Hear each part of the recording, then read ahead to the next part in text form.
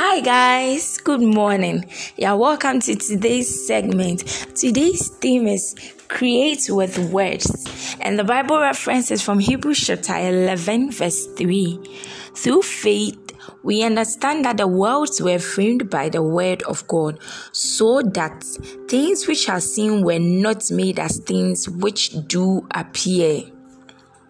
Maybe you desire a change in your finances, business, health, academics, family, or ministry. No matter the situation, you can create that change, just like your Heavenly Father who can utter words and have your desires created. You can change the course of your life with words and make it conform to God's plan for you. The Bible says you were created in God's image and likeness. That's Genesis chapter 1 verse 26. Therefore, you have the ability to speak to things or situations and elicit a definite response from them. Genesis chapter 1 verse 3 says, "And God said, let there be light, and there was light." He simply commanded it to appear, and it did. 2 Corinthians chapter 4 verse 6 sheds more light on what happened in that instant. It says, "For God who commanded the light to shine out of darkness had shined in our hearts." Also in Genesis chapter 1 verse 11 to 12, the Bible says, God spoke to the earth to bring forth grass and plants, and it did.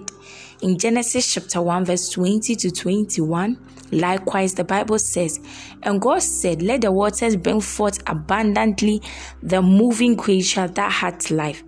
He spoke to the water, and it brought forth all manner of creatures."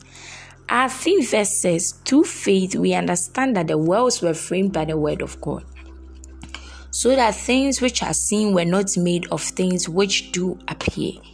That's Hebrews chapter 11 verse 3.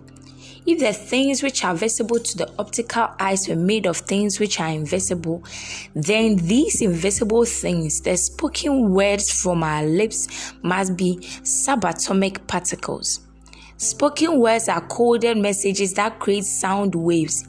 These sound codes are thus transmitted to the elements, darkness, earth, water, and God elicited a definite response from each of them. Hallelujah.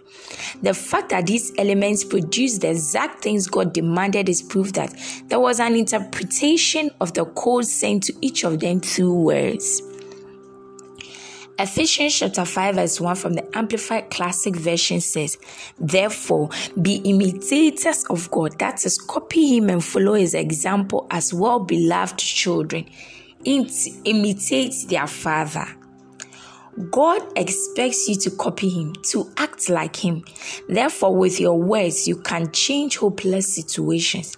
Say this with me: with my words, I change hopeless situations. Even if you had a great life already, you can make it much more glorious by your faith-filled words. Hallelujah. For further study, kindly read Hebrews chapter 11 verse 3 from the Amplified Classic Version and Psalm 37 verse 6. If you are taking the Bible in 1 year, kindly read Luke chapter 14 verse 25, verse 15, Luke chapter 14 verse 25 downwards, and Luke chapter 15 verse 1 to 10. Also, take Judges chapter 19 verse 21. And if you are taking the Bible in 2 years, read Mark chapter 2 verse 13 to 22 and Leviticus chapter 15. Take the confession with me, and this confession, I need you to say it with all boldness.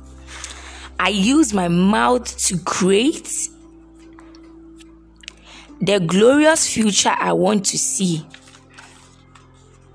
Even now, I release words of prosperity, strength, grace, victories, and promotions about my family, job, business, academics, and health.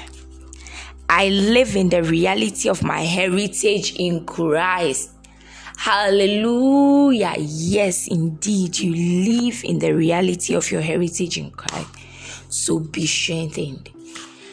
Be bold, be courageous, and change situations with your lips. Enjoy the rest of your day. Create with words. I love you dearly. I'll speak to you tomorrow. Bye bye.